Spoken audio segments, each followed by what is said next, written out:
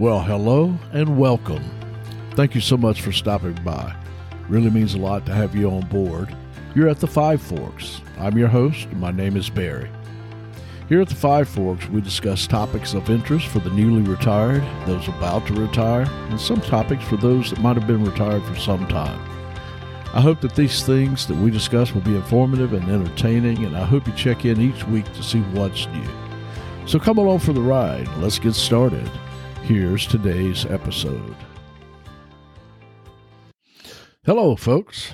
Thank you so much for stopping by today.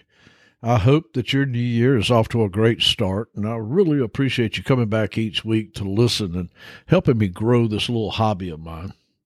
I'll keep practicing and trying to provide you with some information that helps in some small way, so keep coming back and checking us out.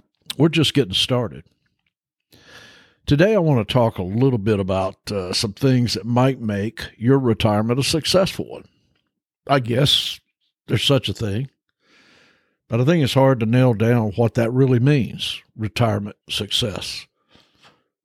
Retirement success is going to be different for each of us. How we use the time that we've worked so hard for will determine if our retirement is successful or not. And while retirement success can be quantified in different ways, I think it's a deeply personal thing, this idea of success. But let's explore some common measures of a successful retirement. You know, when you do a Google search on the question of what makes a successful retirement, you're going to get a long list of articles, and most all of them are geared toward financial topics. Now, I agree. Without financial stability, you're not going to be very happy or successful during your retirement.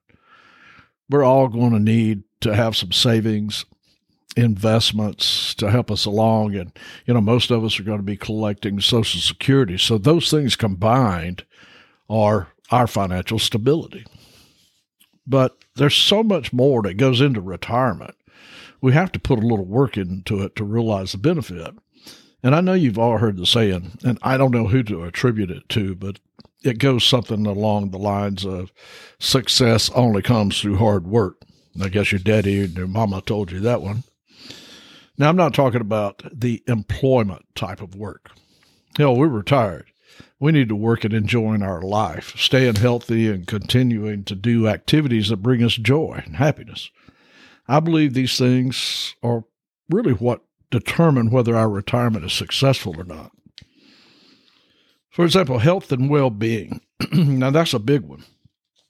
Enjoying good physical and mental health, along with access to adequate health care, is going to go a long way in ensuring that we have some longevity in our retirement. And in my opinion, longevity is a measure of success in retirement. At least it is for me. I'm hoping that I'm retired for a very, very long time. Our quality of life depends on good health. With that in turn ensures our ability to engage in activities that we love. It enables us to travel, to pursue hobbies, spend active and quality time with our family. And without good health, we tend to withdraw from our social connections that are extremely important to us to maintain during this time that we're retired. Our health and well-being is closely tied to our financial success in retirement. Poor health can lead to increased medical expenses or the need for some long-term health care, which will really put a strain on your retirement savings. So our health must be a priority. We need to work at it. But if we do, retirement success might not be guaranteed, but we'll have a good start on it. Independence and freedom. Man, that's important to me. Living life on your own terms plays an important role on whether you're successful in retirement or not. We have control over our schedules, our activities, and our overall lifestyle, and we have unlimited choices on how we're going to spend our time each day. I mentioned in a previous episode that freedom is one of the things that I most cherish in retirement. I have freedom to do what I want to when I want to. And that flexibility, it enhances my overall well-being. I have no stress because of a rigid schedule or expectations that other people place on me.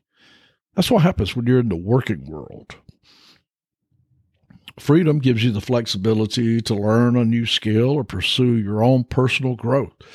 Freedom affords us time to work on being successful during retirement. Independence empowers us to be what we want to be, or gives us the ability to do absolutely nothing at all if that's what you choose to do. There's a guy who recently retired, and he has a YouTube channel that I check on from time to time.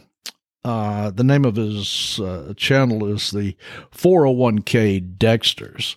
And I think Dexters are a type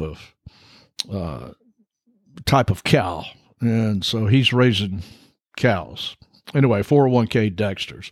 But one thing he said in a recent episode really resonated with me. And it was this. He said, time is your most precious commodity during retirement. And it is. We should all use it to work at having fun, being free, and enjoying this phase of our life.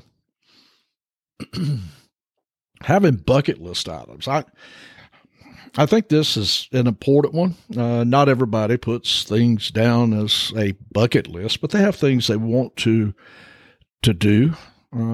Having a list of things you want to accomplish, places that you want to visit, or having some goals and some things to look forward to, that, to me, contributes to your retirement success. Having a bucket list gives you, I guess, a sense of purpose and a sense of fulfillment as you knock them out. Items on the list can keep you active, which, that can contribute to your health, well-being. I'm just in thinking, some of the things that I want to try to do, such as hiking, getting to areas that I've never visited before. Stuff like that will keep you sharp, and you can learn new skills. Stuff like that, those type of items in your bucket list will help keep you active and physically fit. Bucket lists can lead to some really memorable experiences or lead to the formation of some lasting friendships. You meet people in places that you never thought you would. I tried to find some study or a paper, something that associated bucket list items with successful retirement, but I didn't find any. However, there are some expert opinion and some anecdotal evidence supporting the benefits of having a bucket list, because you incorporate the benefits of goal setting and staying active. And retirement's a time to live life, live it to its fullest, and make the most of this chapter. So put together a list and then start crossing these items off. Hobbies. I think hobbies will significantly contribute to a successful retirement in several ways. Again, I can't say it enough. Being engaged and keeping your mind active is going to contribute to your longevity of retirement. For me, I have a lot of hobbies. Unfortunately, I don't have enough time to spend on them all. One thing for me is golf. It's something I really want to work at because it's just a great game, and I know a lot of people that play, and I just want to get a little better at it. Another thing is I've started learning a musical instrument, and then I started this podcast. Now, one of the reasons I wanted to start podcasts was keeping my mind active. When I try to be creative or come up with topics to discuss with you all, I have to do a little bit of research to make sure my opinions are valid. Of course, they're my opinions. It really doesn't matter if they're valid at all. They're just my opinions. So all of that takes some mental exercise. And so many hobbies require some mental exercise, like reading. And reading is a great one. I love to read. And thanks to my late father for that. I've always been a reader. Many times when I open a new book and begin to read, I think back to days when he and I would sit and we'd read together. And when we were finished, we would discuss what we had just finished. I guess we had our own little book club. We didn't realize what a book club was back then. Writing. Writing can be very therapeutic, and it allows for your personal expression. Journaling is one way to utilize writing as a hobby. Blogging or sitting down to outline and script these podcasts. They all involve writing that's stimulating. Crafting or painting, drawing.